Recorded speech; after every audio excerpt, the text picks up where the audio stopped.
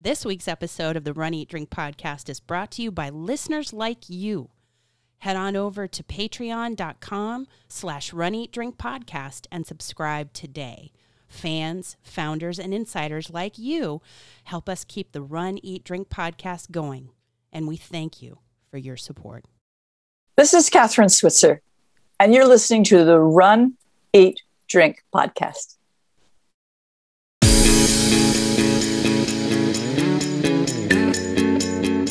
Welcome to the Run, Eat, Drink podcast. We feature destination races from across the country.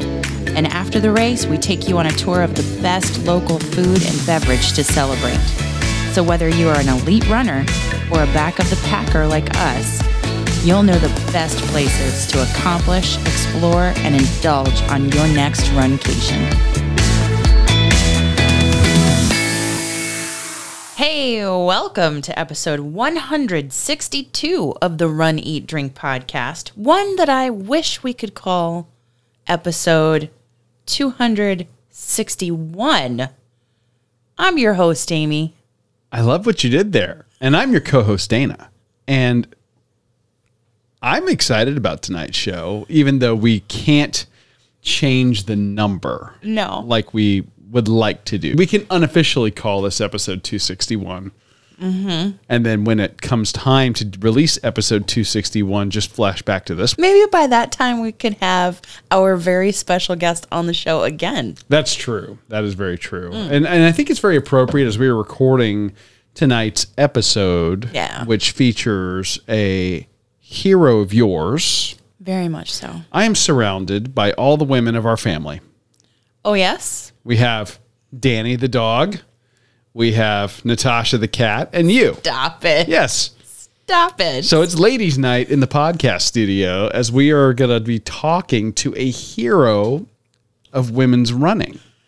Yes, we are. Catherine Switzer, KV Switzer, is the running segment of our show, is featured in the running segment of our show. She is the running segment of our show, because let's be honest, we talked to Catherine Switzer, a woman who's iconic. Of course. Historic.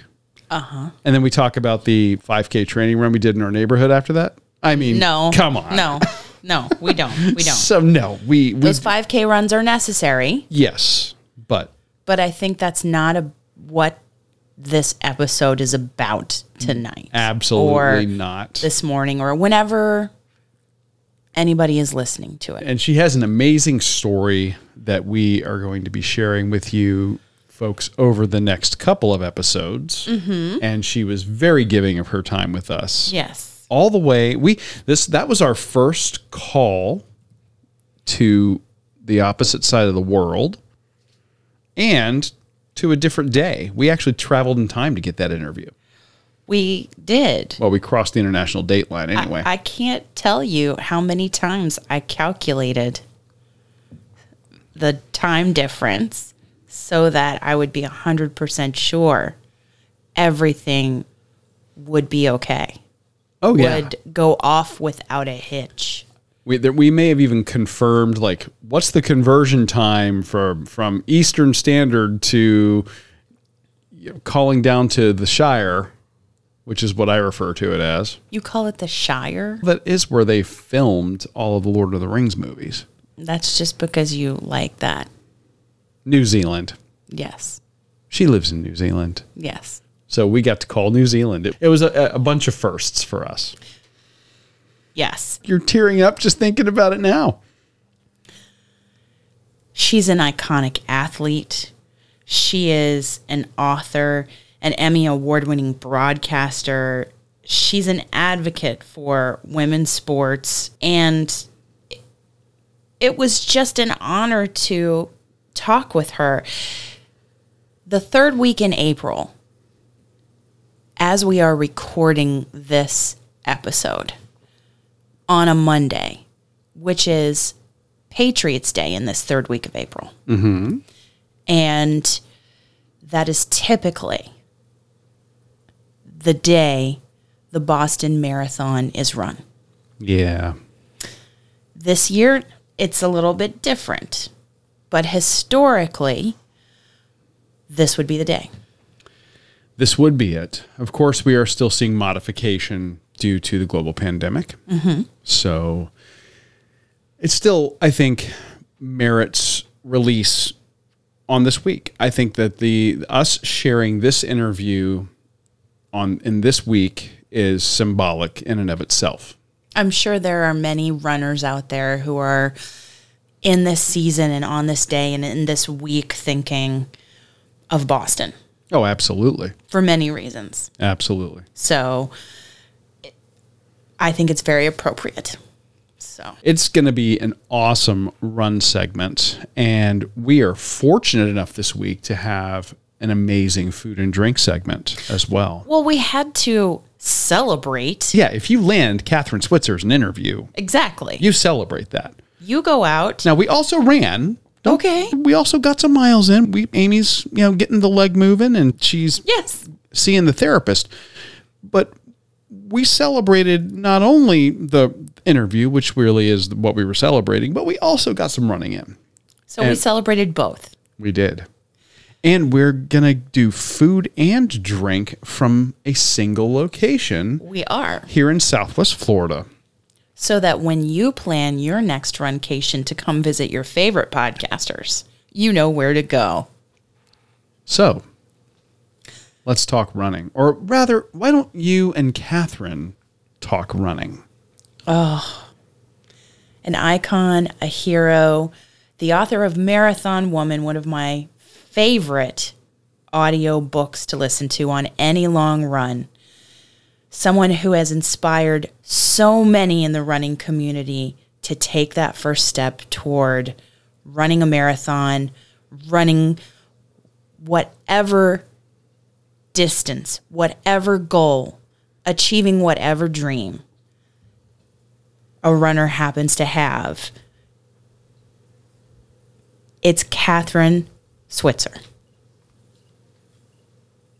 So humbled, so honored, and so privileged to welcome an icon, an iconic athlete, an author, an award-winning broadcaster, an advocate for women's running, the first ever to run Boston legitimately, Catherine Switzer. Welcome to the Run, Eat, Drink podcast. We are so incredibly thrilled to have you today.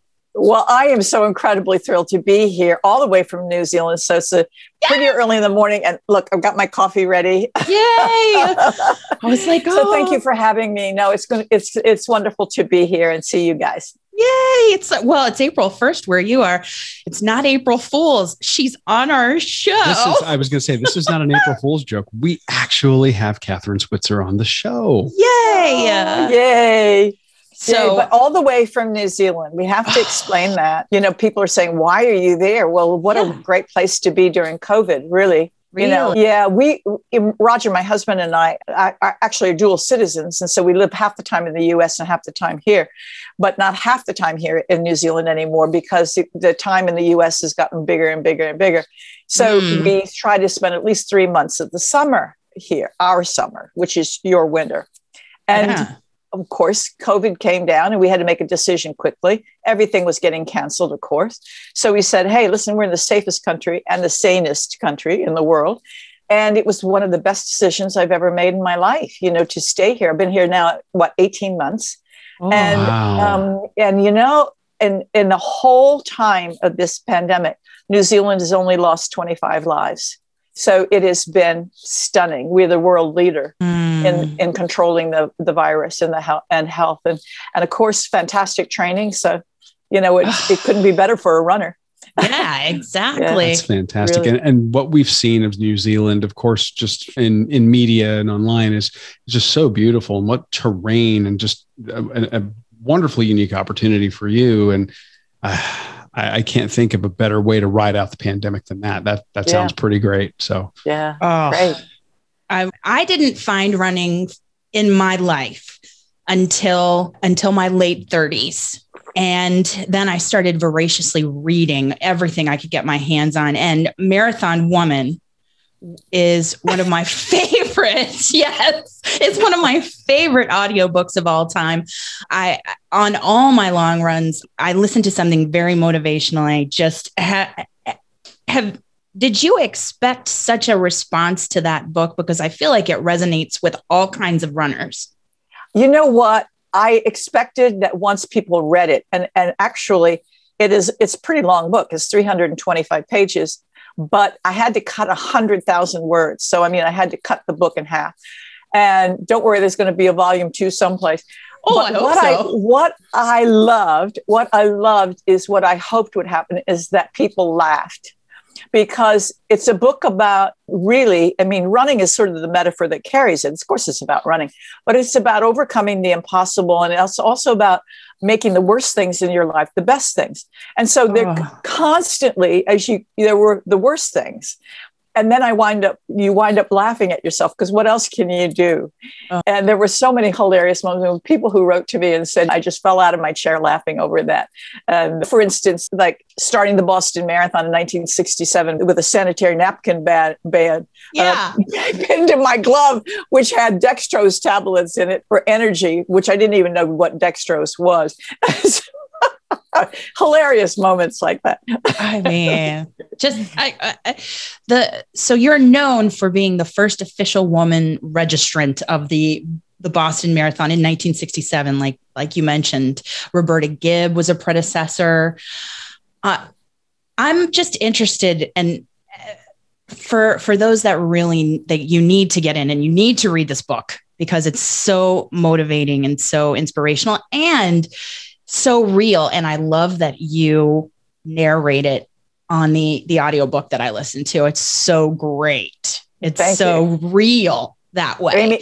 Amy, I'm going to interrupt you on that. 2 things. One, yes, I did the narration of that. My voice did not recover for 6 weeks. It was torture. It was the hardest marathon I ever ran, but I was determined to do my own voice.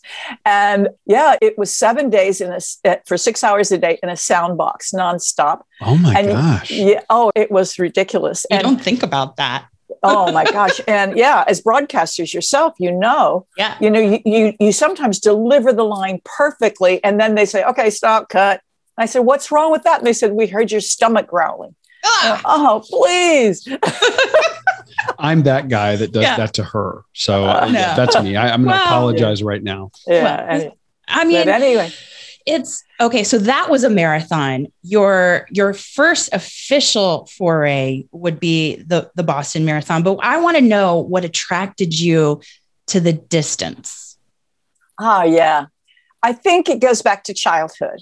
And I'm glad we have to mention my predecessors. I didn't know anything about my predecessors. And I heard about Roberta in 1966. By that time, I had been running a lot. And that was a relief to me to hear, that she had run the Boston Marathon because now I knew it could be done. And I always felt it could be done. But there were 6 or 7 other women who had run marathons. In fact, one from here in New Zealand ran a 3:14 in 1964, Millie Sampson. So, I mean, it had been done, but not with any fanfare or official sanction. But what attracted me in the first place was, my dad had always encouraged me to run when I was 12. That was really important.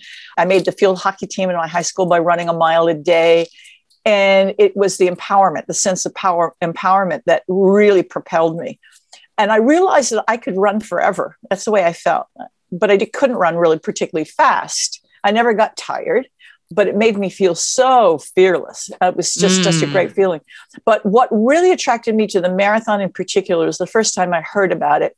And I thought, gosh, isn't that amazing? And I said to my dad, I said, wow, people run, 26 miles. And he said, oh, honey, he's a big Army guy. He said, I put troops on a forced march many times, 25 miles. And many times I had to carry their packs myself, that kind of thing.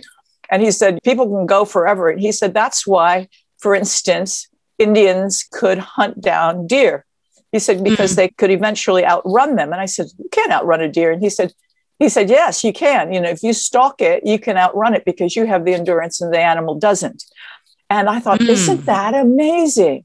Isn't that amazing? So I always felt that as humans, not particularly as women, it was the discovery of women's superior ability and endurance and stamina, which is fascinated me the most, of course. but it was the knowledge that humans could do it. So if humans could do it, I counted. So yeah, that was always the thing. Then, of course, the story is also well known that when I went to Syracuse University, which is a powerhouse university for sports for men, but in 1966, there were no sports, intercollegiate sports for women. Men had 25 sports with scholarships, and women had play days. So they had to recruit you for their team. No, that was at Lynchburg College in Lynchburg, Virginia, for 2 years, and I was there for 2 years, and I was recruited on the men's. I was recruited on the men's track team because they needed a miler just to pick up points, and so I ran with them. So I was used to running with men, but when I went to Syracuse, I heard about the marathon, before, of course, but at Syracuse, I actually met a marathon runner who was the volunteer coach for the men's cross country team at Syracuse. And he was a mailman, but this is Arnie. Yes. This is Arnie. Arnie, who lived for the day once a year where he could run the Boston Marathon and felt like a hero. And every time we'd be out running together, he took me under his wing. I was 19, he was 50. He was really old. And took me under his wing, and every night would tell me another Boston Marathon story. And he had run 15 of them. So hearing another story about Clarence DeMar or Tarzan Brown or Johnny Kelly, the elder or younger, was very exciting to me. And then came the day I told him I was tired of talking about it and wanted to run it. And it was Arnie who said to me that a woman couldn't possibly run a marathon. And I said, what? And he said, absolutely impossible. Women are too weak and too fragile. And I remember it very, very distinctly because we were running 10 miles in a freaking blizzard in Syracuse, New York. Black as a, totally black night. And it was the snow coming down. We almost got killed out there with the cars. And we argued. And finally he relented and said, look, I'll give you this. He said he didn't believe anybody had run. No woman had run a marathon. He wouldn't believe it. Even despite all the news about Roberta Gibb, in the papers and Sports Illustrated and everything. He said, I believe you could do it if any woman could, but you'd have to show me first. And he said, in fact, if you'd show me in practice, I'd be the first person to take you to Boston. So I don't know about you guys, but somebody gives me a challenge like that. It's one of those, watch this space. And let's go. Yeah. Let's go. Let's go. And when I showed him, he had to know he was poking the bear, that he was daring him. Yeah. That couldn't have been accidental. But no, gosh, what a funny, wonderful relationship we had. He wasn't really a coach, and he wasn't a father figure or a boyfriend figure or a brother figure. Or anything. He was my running buddy. And we all have a running buddy. And, you tell them the secrets of your soul, and things like age and gender and income and religion all don't matter. They're your buddy. Running. And it's amazing how that works. But anyway, now he became the coach. Now he became the mentor, and I paid strict attention to him.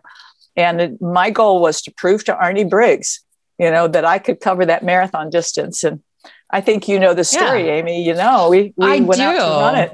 and every time I go out on a long run, and I hear that part of the book, and I hear, show me you can do it in training. Show me the distance. I think things come full circle for me because Jeff Galloway is my coach. Oh, yeah. Wonderful guy. And he is a big proponent of doing the distance or well beyond the distance before the race day.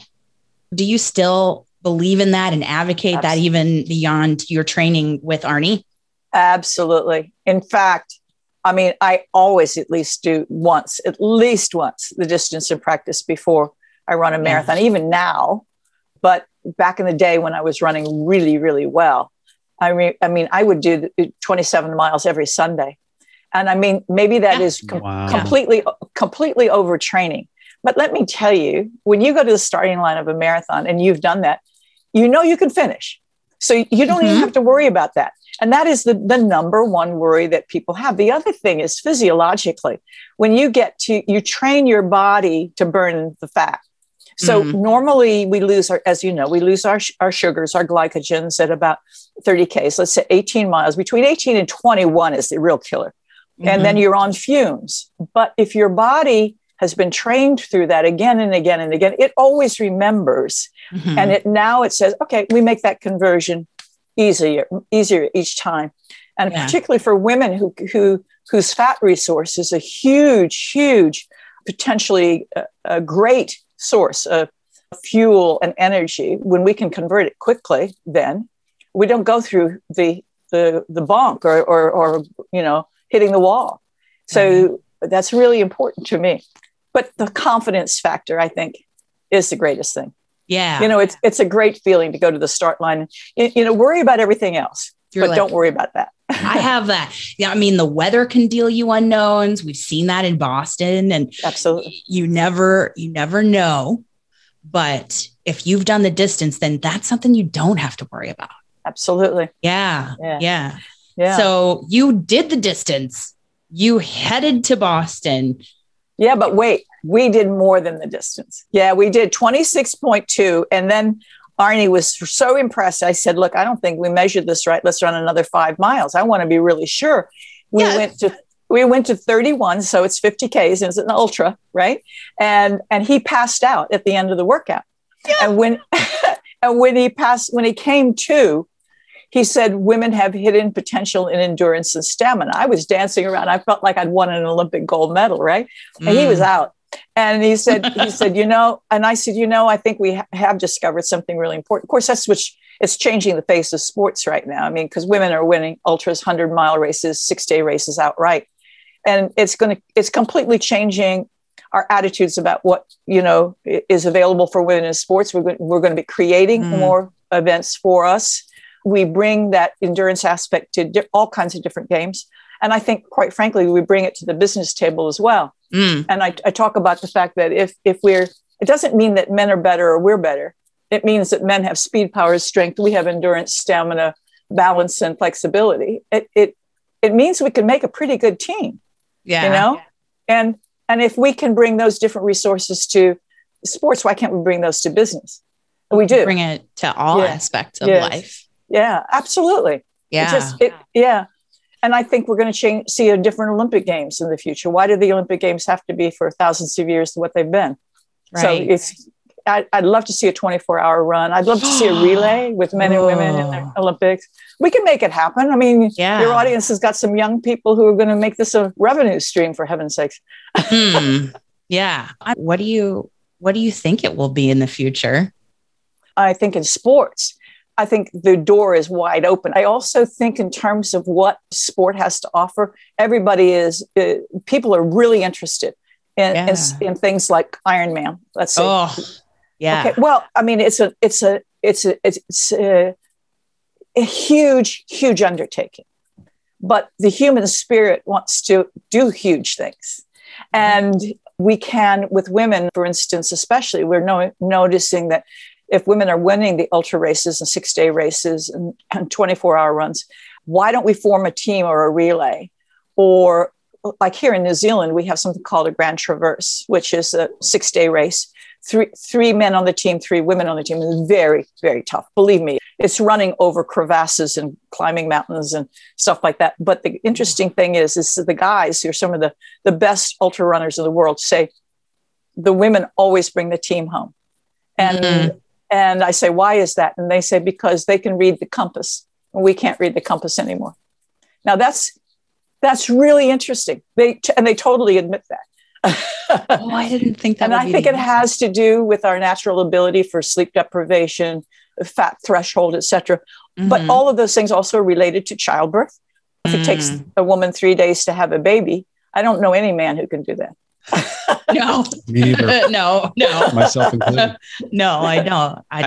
I was going to say, I think that this is something that's really interesting because this also adds a dimension when you're creating your team and you are adding sort of almost a tactical or strategic element to when your runners might run their segment, which runner is going to be the best, given their propensities, their natural abilities, of course, their speed, but like you were saying, the endurance factor portions of those race courses would be better suited for different runners. Absolutely.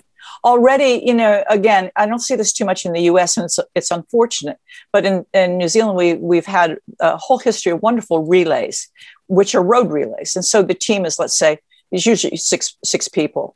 and then you meter it out and somebody says, listen, I've got a sore Achilles, so I can't really do the downhill or whatever. And they say, fine, you take the flat then, or take the uphill. Somebody's always better at the uphill. Somebody's always better at climbing. Somebody's always better at a fast finish. And the relays are of different distances.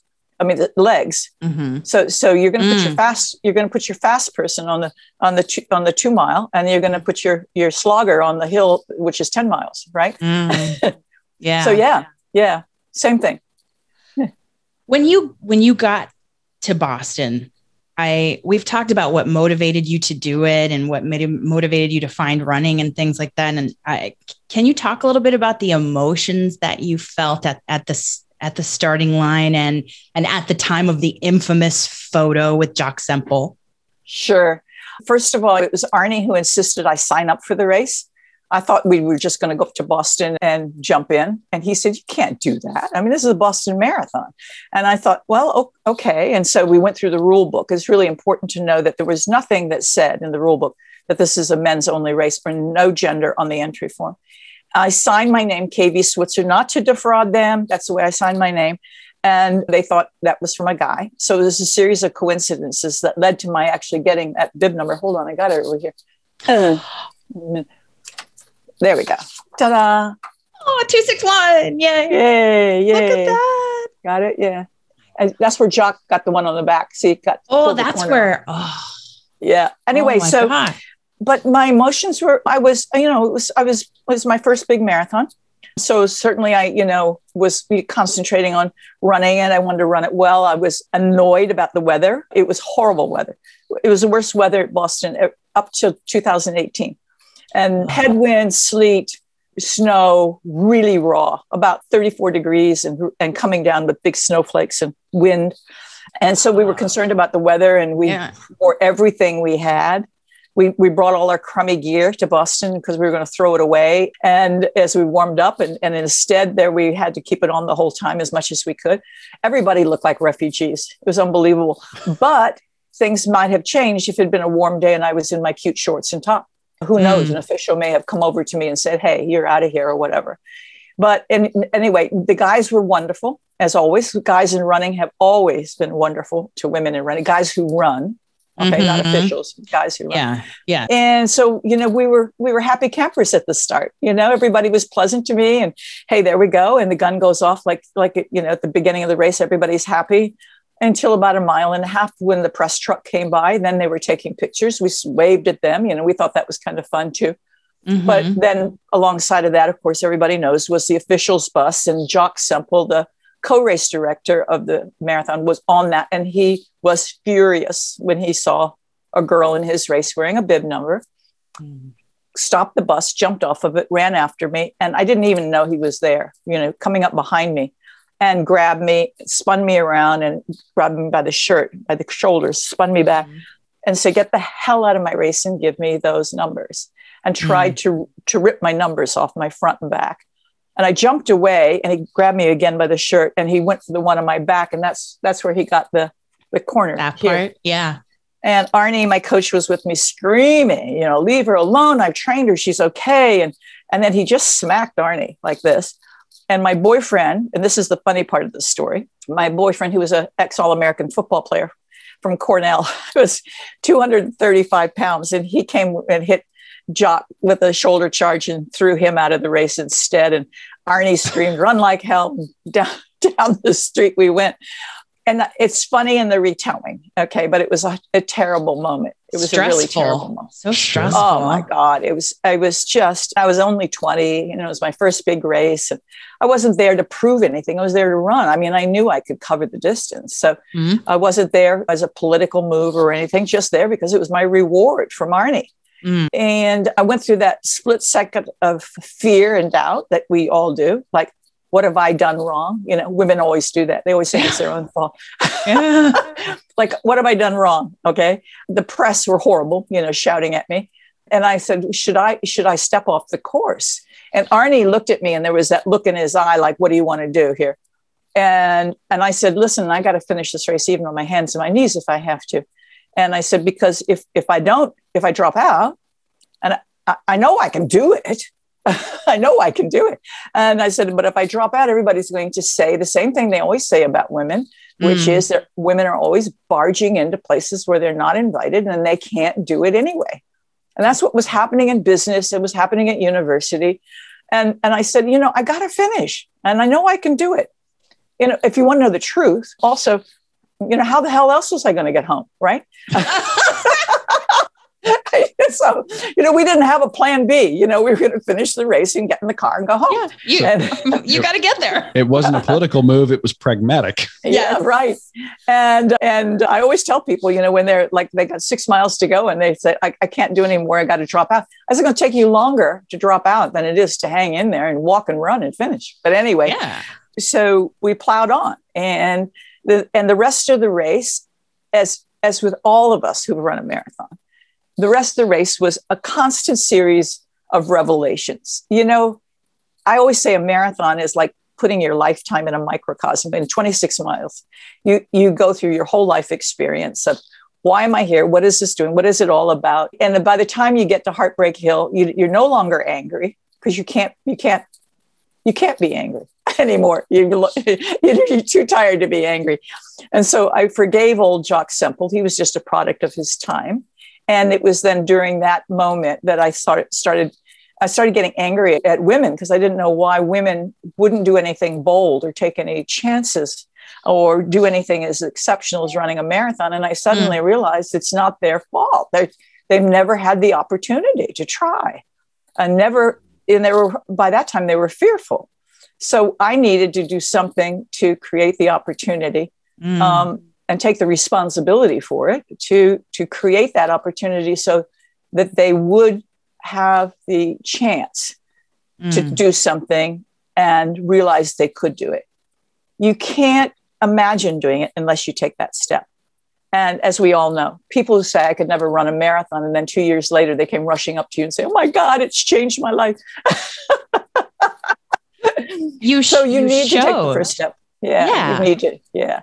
So when I finished the race, it was pretty anticlimactic, because I had to go through the same barrage of questioning from the angry press and officials. And by that time, I had already grown up. I often say I started the Boston Marathon as a girl, and I finished it as a grown woman, because you do go through this lifetime. And I had this whole life plan, like suddenly, in front of me. I didn't know what it looked like, but I knew what I needed to do. I'd love to hear her talk about her journey to Boston, how she discovered running, and a little bit about her book, which everybody should listen to or read. Oh, absolutely. It's become a one of those go-tos when we're driving someplace on a road trip.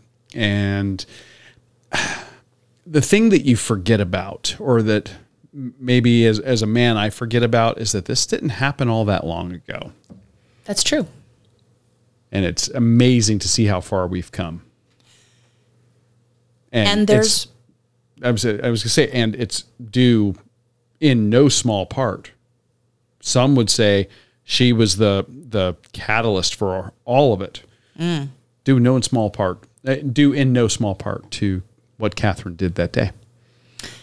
And then what she continued to do after that. It was like that day she found her purpose in that race. Mm-hmm. And she continues to talk about that in the second part of the interview, which we will have next week. But in the meantime, let's talk about the celebration. Yes. Let's talk about what we did to celebrate not only getting this interview, but also getting some miles in ourselves, because you are still recouping and doing what the TheraBeast tells you. Of course, yes. Kristen is amazing. She is.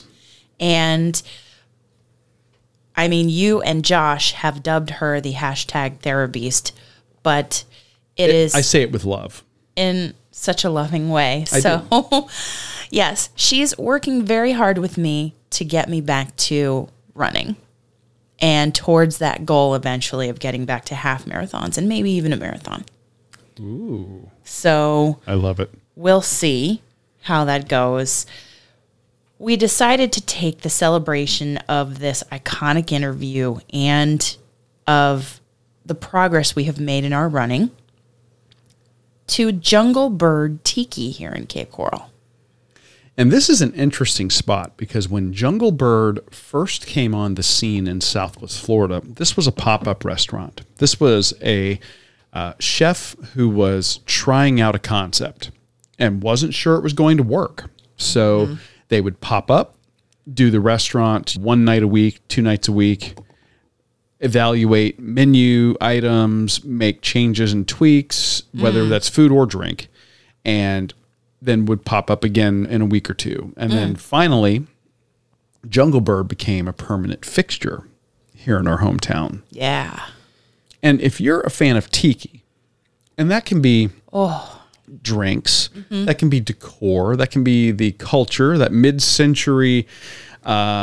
You love it. I do. Yeah. I think there's something so inherently fun and in some ways very innocent, but at the same time not, especially when you start talking about tiki bars. But it's this celebration of like Pacific Island feel and theme without actually being any one particular island culture. Right. It borrows and takes little bits and pieces here and there, Yeah. and then mashes it all up and spits out something that's inherently mid-century America, very kitschy, very, in some ways, very corny, but undoubtedly, I think one of the most enjoyable bar and restaurant experiences when you start talking about going to a really cool tiki bar, whether it's the one we're going to be talking about tonight, or maybe something like one of the originals, Trader Vic's, or some other ones that might have popped up across the United States, especially as you head out towards California, where allegedly the tiki movement in the U.S. began. Historians say.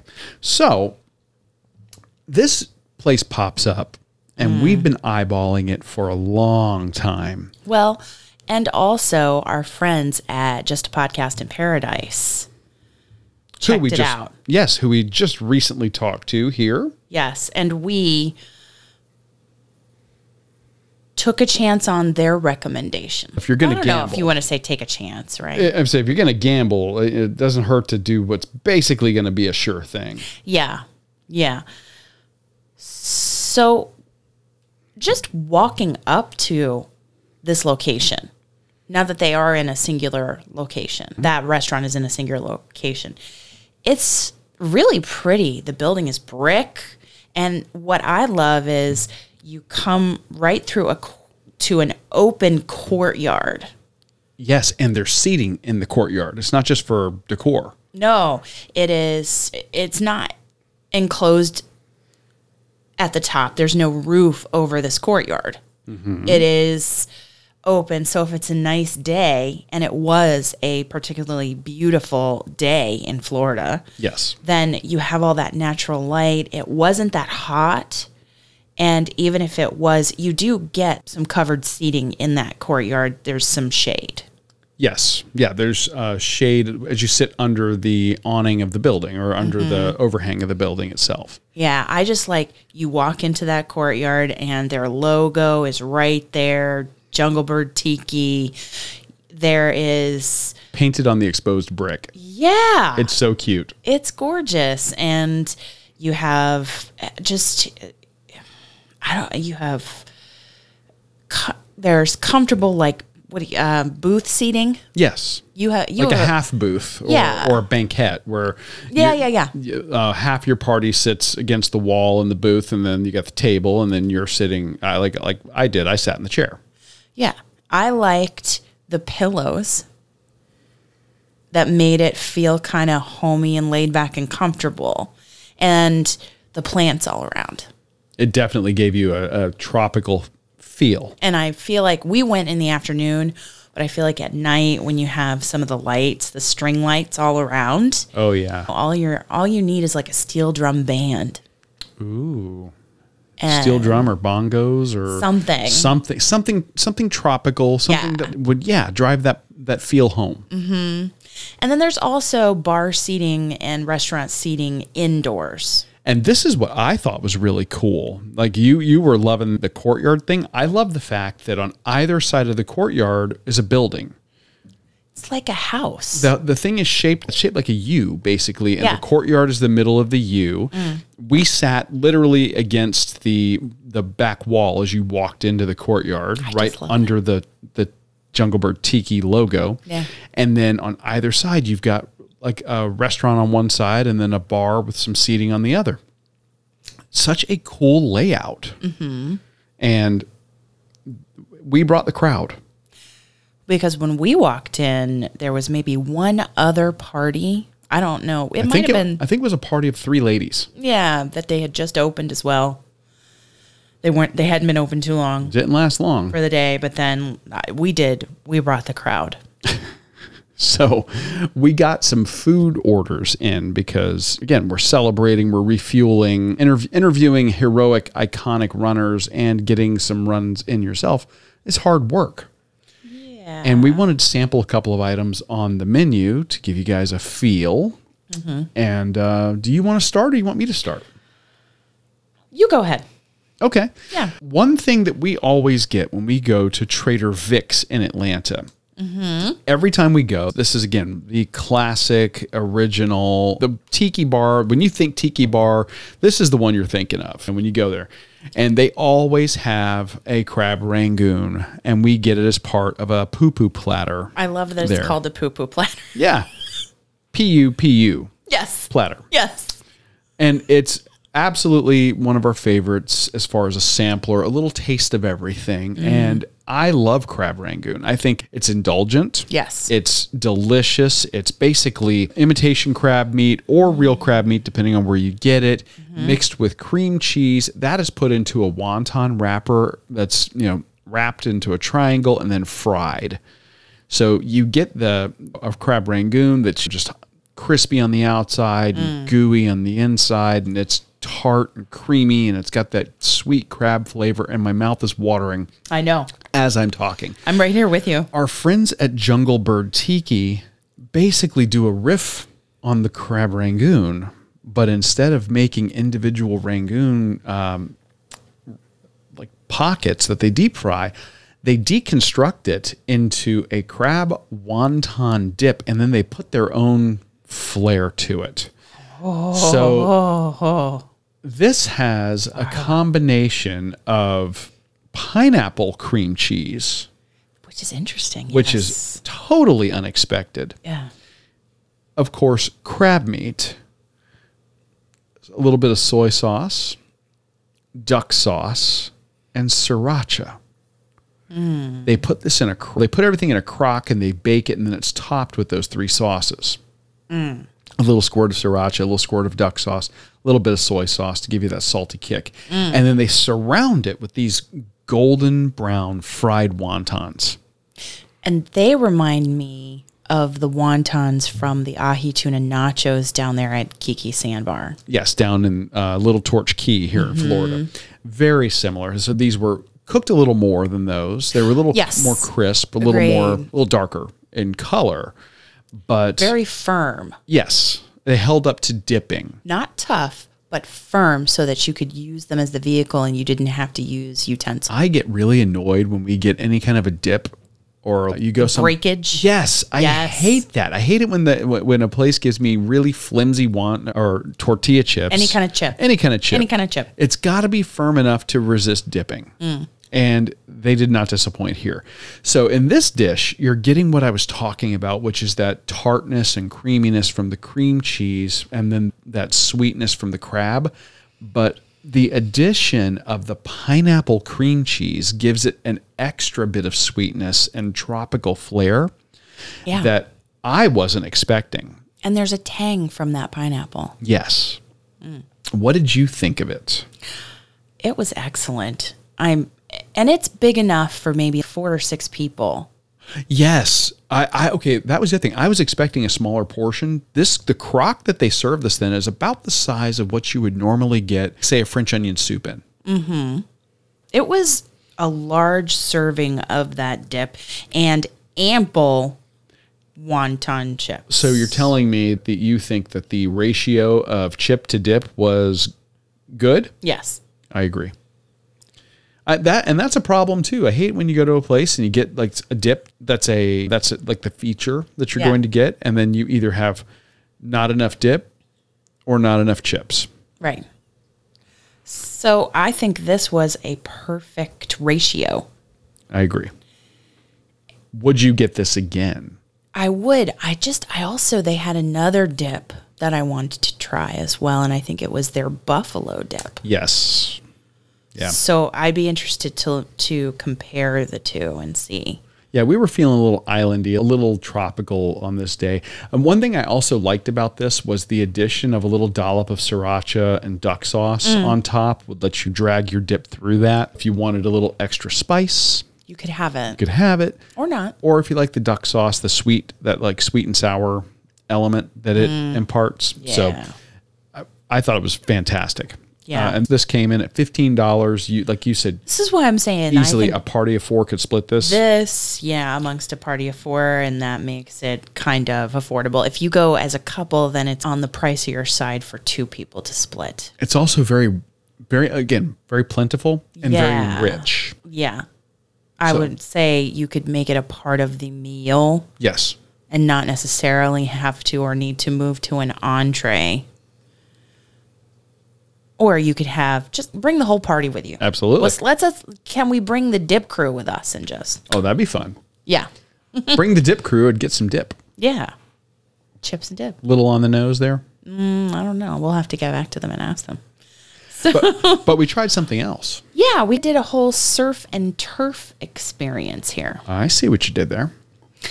So the crab wonton dip, that serves as the seafood portion, the surf. That is the surf. And the turf is a beef carpaccio they had, which had a tiki flair. Which shocked me. Because typically, beef carpaccio that we've had in the past, it'll have the very thinly sliced beef, and it will have Parmesan cheese and capers. A little olive oil and cracked pepper, maybe. Yeah, and then some kind of crostini or some kind of vehicle Yep, right. for that. And you create what you want, as much of the Parmesan, as much of the meat. But this beef carpaccio, this was thinly sliced beef tenderloin, pineapples, capers, Parmesan cheese, cracked pepper, candied pistachios. I thought were really different. Extra virgin olive oil and crostini. Yeah, I've never had candied pistachios in my life. I don't think I have either. I've had candied almonds. Sure. Pecan pralines. Yeah, but I don't think pistachios. No. So it was kind of a first. So break it down. Tell me what you liked about this dish. I like the crostini. It had the crunchy crust, but then the soft inside, the flesh of the bread was soft, yet held up to the ingredients, first of all. So then you have this thinly sliced beef, and it's circular, and beef carpaccio is not for everybody.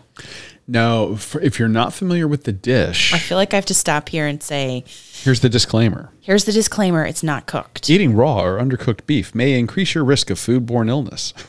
There you go.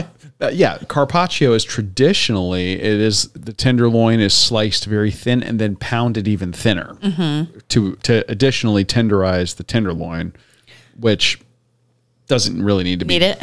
Need it, but so this is a really visually interesting dish. But some people, when they see it, they recoil and go, "I don't know about that." But trust us, if you're an adventurous eater, it's really good.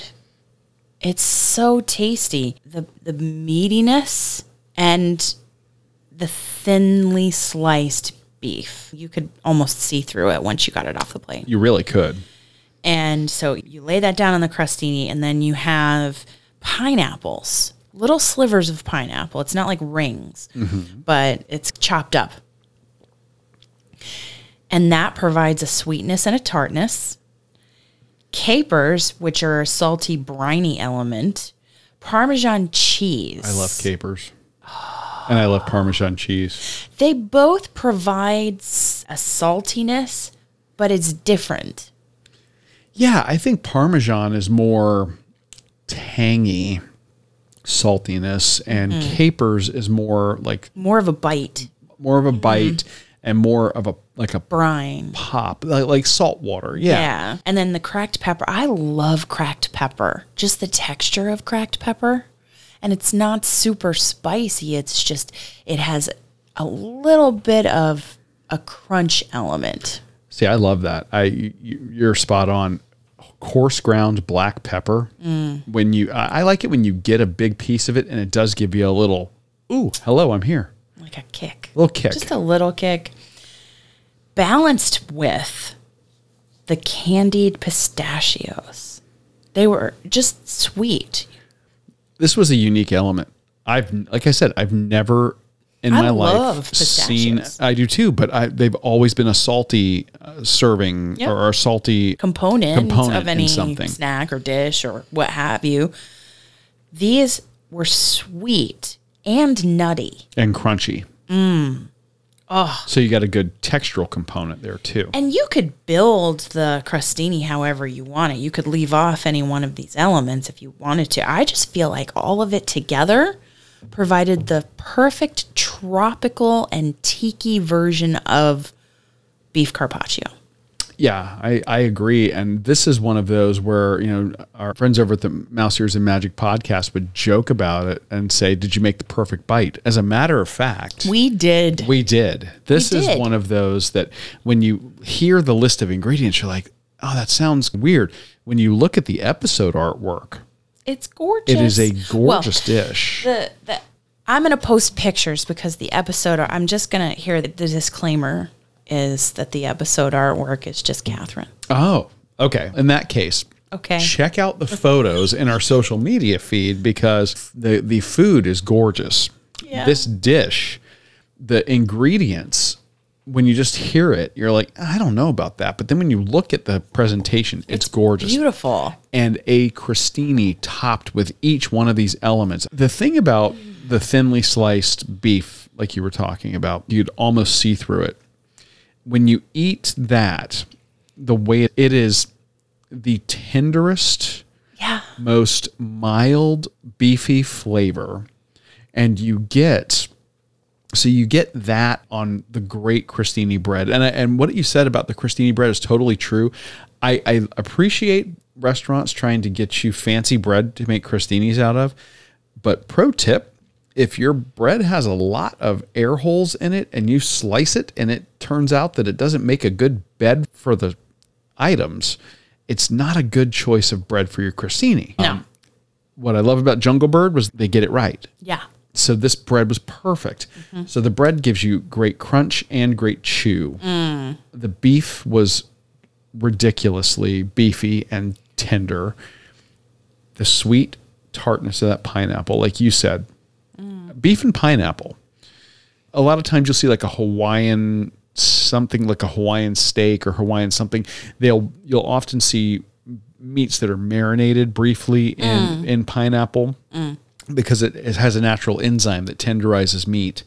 I don't know that you really need to worry about that in this case, but that flavor combination of beef and pineapple, it's killer. And then like you said, all the other components, the capers, the parm, the pistachios. So good. Yeah. So this is one of those, it's an adventurous dish. Yeah. But would you get it again? 100% yes. Wow. Okay. I think it was my favorite dish we had there. That's Breaking news, folks. I didn't even tough. know that. But I think it was. I just love a good carpaccio, and I know that a lot of people, that will be a divider because some people are not going to go there, And that's okay. and it's okay. They have other items. The crab wonton dip, and we just couldn't stop there. Oh, no. So next week, we will have to break down a couple of other surf and turf dishes that we had. I see what we're doing there. Okay. Okay. So that you could get there more, if you're not going to go I'm just not going to go there With raw or undercooked with food. with beef carpaccio. I'm not going to go there. There are other items on the menu that are high quality, full of flavor you need to try. Okay. You heard it here, folks. So you've got a little preview of what next week's episode is also going to be all about. So stay tuned for that. But now that we have done the running and done the eating, of course, if you're at a tiki bar, you have to have a tiki drink. You do. But first, before we go on, we want to say thank you to all of our patrons for your support and the growth that you guys have allowed us to achieve. I just installed today a replacement hard drive because one of the hard drives that came over with the redo of the studio died on me yesterday. So thanks to the magic fairies at Amazon, I was able to get one quickly and delivered and get it installed. Amazon's not a sponsor. I'm just saying that's where I ordered it from. So that we can have a backup of everything. In case things go bad. So you guys enabled me to be able to do that. And your contribution each month helps us continue to bring our Runcation Nation a great show here in 2021. We also want to say welcome to our newest patron. Yay! Katie Blomberg. Yay! She became our newest insider at the $10 level this week. Thank you so much, Katie. We love all of our patrons, and hopefully you all like the changes we've made to the studio, like Dana was talking about. He's putting those finishing touches on. Some changes you'll see, some changes you won't. Some of them just make it possible for us to bring you better content. Exactly. Higher quality content. Don't set the bar too high. Come on now. And as we hear more and more about live races returning and our Runcation Nation making plans, our patrons, like all of you, make it possible for us to resume Runcations and plan the first ever Runcation Nation meetup. Oh, I can't wait. Listen, if you go to patreon.com/runeatdrinkpodcast, we have 3 different levels of monthly support. $2, $5, or $10, and each of those have their own special perks that we are continuing to add to and refine in 2021. Patrons get a special thank you message from us. Insiders get a look behind the scenes, get access to video footage of special interviews, cooking demos, exclusive tastings of our favorite food and beverages, including bonus items from great places that didn't make it into the show. The show is always going to be free, but if you want more Run Eat Drink podcast content and you want to support the show long term, check us out on Patreon. Go to patreon.com/runeatdrinkpodcast, or if you use Podbean, you can tap on the reward button at the top of the Podbean app to become a patron. All the same perks and levels are right there in the Podbean app. As always, we thank everyone for any and every way you've supported and continue to support the Run Eat Drink podcast. So let's talk cocktails, because if you're going to talk tiki, you have to have a fruity rum-based cocktail. It's the law. It's the law. Yes, the law of tiki. And you are the law. I'm not the law of tiki, but I've read a book. You've read a book? I've literally You've read a book? I've read a book. Smuggler's Cove. Check it out. Ooh, okay. But what we're about to tell you, these are top secret, super duper potent cocktails that are on the menu. Top secret? Well, I don't know about top secret. They are certainly very potent and They are very potent. delicious. And the name of mine might sound like it's not safe for work, but I promise you it is.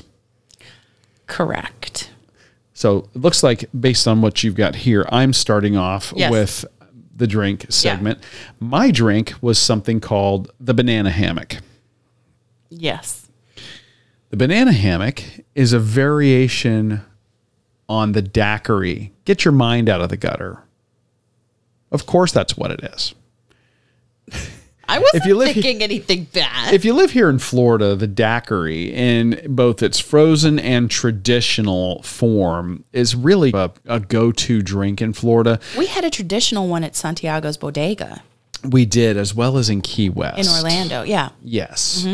And Frozen daiquiris you can get at a lot of restaurants. Heck, even a lot of corporate chain restaurants have a daiquiri machine going, and it's got this, it looks like a Slurpee for adults. This isn't that. This is a variation made with Puerto Rican rum, citrus juice, and they used a spiced banana syrup to sweeten it. Interesting. Yes. This tasted like, how best to describe it? A slightly citrusy Bananas Foster. Ooh. Would be the best way I could describe my cocktail. Very desserty. I think that when you're talking tiki drinks, except for a couple of notable ones on many tiki menus, most tiki drinks tend to be on the sweet side. This one, was it overly sweet? Oh, not at all. For me, this was a very classy, very sippable, sweet and slightly tart. Like I said, Bananas Foster, like the hint, the aroma, the flavor of banana came through, but I wouldn't call it a dessert drink. But if you're going for tiki beverages and you know you're going to be getting combinations of rum and fruit juice, because of the fruit juice content in most, not all, but most tiki drinks, they are going to skew on the sweeter side. True. And mine was served in a little martini glass and Yeah. had a nice garnish of a dried, I want to say it was a lime wheel, like a freeze dried, but dehydrated lime wheel floated in top, and a little lime twist that was attached around the stem of the stemware with a tiny clothespin. It was adorable. The presentation was fantastic. What about you? I had something that I can tell you the title. It's not Not as dangerous as mine. not as dangerous. It's safe for work. It's called the Mississippi Hog. I had the Mississippi Hog, which is mellow bourbon, Italian Amaro, and citrus, paired with a classic almond syrup. Very nice. Now you're talking flavors I normally would go for. Well, it said mellow bourbon. And I was intrigued by that. And I took the recommendation of our server. Yes. So And she was outstanding. she said it was great. She said they were known for libations that were very strong. Oh yes. She was very upfront and said most tiki drinks are very booze forward. Yeah. And these were no exception, I don't think. Yes, I know reading the ingredients that the Mississippi Hog is strong. But it had a mellow flavor. It's one of those that's dangerous because that almond flavor I love. And Whether it's orgeat or amaretto. Right. You like I'm a you like big that fan. almond flavor. I'm a big, big fan. But then you also have the citrus and the smokiness of a bourbon. And it was served in just, rocks glass. I think yours was in a rocks glass, wasn't it? It was very pretty. Yeah, and it had a dehydrated, what looked like a blood orange to me, although I didn't ask. And is that the one that you had that had the purple and white flower garnish? Yeah, pretty purple flower there on the side. Yeah, yours looked like a blood orange slice. Yeah. So it just she told us, she warned us that they would be really strong in flavor, pack up an alcoholic punch. But I felt like this was a milder alcoholic flavor than I was expecting. It was smoky bourbon, balanced by the citrus and the almond and the Italian Amaro. Do you think that a different bourbon would have changed the flavor profile on this one? Possibly. I don't know what bourbon they used. If they're saying mellow bourbon, it's probably wheated, Like Larceny. something like that. Like a Larceny. Now, if they'd have gone with something that was maybe a more rye-forward bourbon that had a little more oomph in terms of flavor, not alcohol, but in terms of flavor, do you think you'd have liked it as much? I don't know. It was very subtle. I felt very relaxed. And I think it was the perfect combination of flavors. Very nice. That's the banana hammock and the Mississippi hog. And I don't know where that name comes from. And the drink I was thinking of, the one that's typically when you go to a tiki bar, the one that is classically not very sweet is actually called the Jungle Bird. That tends to be a more bitter drink. So it's actually the drink for which the bar is named. Oh. Interesting. Oh. A little bit of trivia there. Boom, boom. Well, but I thought this was delightful. Next week, we're going to be finishing up that interview with the woman, the myth, the legend. The myth. The myth? She's like a living myth. I guess. She's a big deal. She is. She's a hero of mine, very inspired by her story and her journey. That is, of course, Catherine Switzer. Yeah. We'll have her on the show next week. We're also going to be revisiting Jungle Bird Tiki to bring you guys a little more food and drink from this must-go place in Southwest Florida. Perfect. It's the place so nice, we have to talk about it twice. Talk about it twice. Exactly. So, if you guys would do us a favor, support, and you want to support the show a little bit, head over to Apple Podcasts and give us a rating and review. You said a little bit. A little bit. But going over to Apple Podcasts and giving us a rating and review really helps us grow the Runcation Nation. It actually does, because their algorithm wants to see recent reviews and recent ratings. So if you could do that, we would really appreciate it. And of course, if you want to support us a lot bit, go over to patreon.com/runeatdrinkpodcast. A lot bit. Check out those sponsorship levels. We would really appreciate that as well. Thank you so much for listening, for joining us on your long run, your commute to work, around the house, wherever you listen to us. I'm your host, Amy. And I'm your co-host, Dana. Stay safe and well, and we will accomplish, explore, and indulge with you really soon. Thanks for listening to this week's episode of the Run, Eat, Drink podcast. We're having another great year thanks to your support. Don't forget to follow us on Facebook and Instagram. We're at Run, Eat, Drink Podcast. And on Twitter, we're Run, Eat, Drink Pod. You can also give us a call at 941-677-2733 or send us an email at info@runeatdrink.net. Visit our website at runeatdrink.net and click on the subscribe link so you don't miss a minute. Find out how you can support the show at patreon.com/runeatdrinkpodcast. Accomplish, explore, and indulge right along with us. We'll talk to you next time.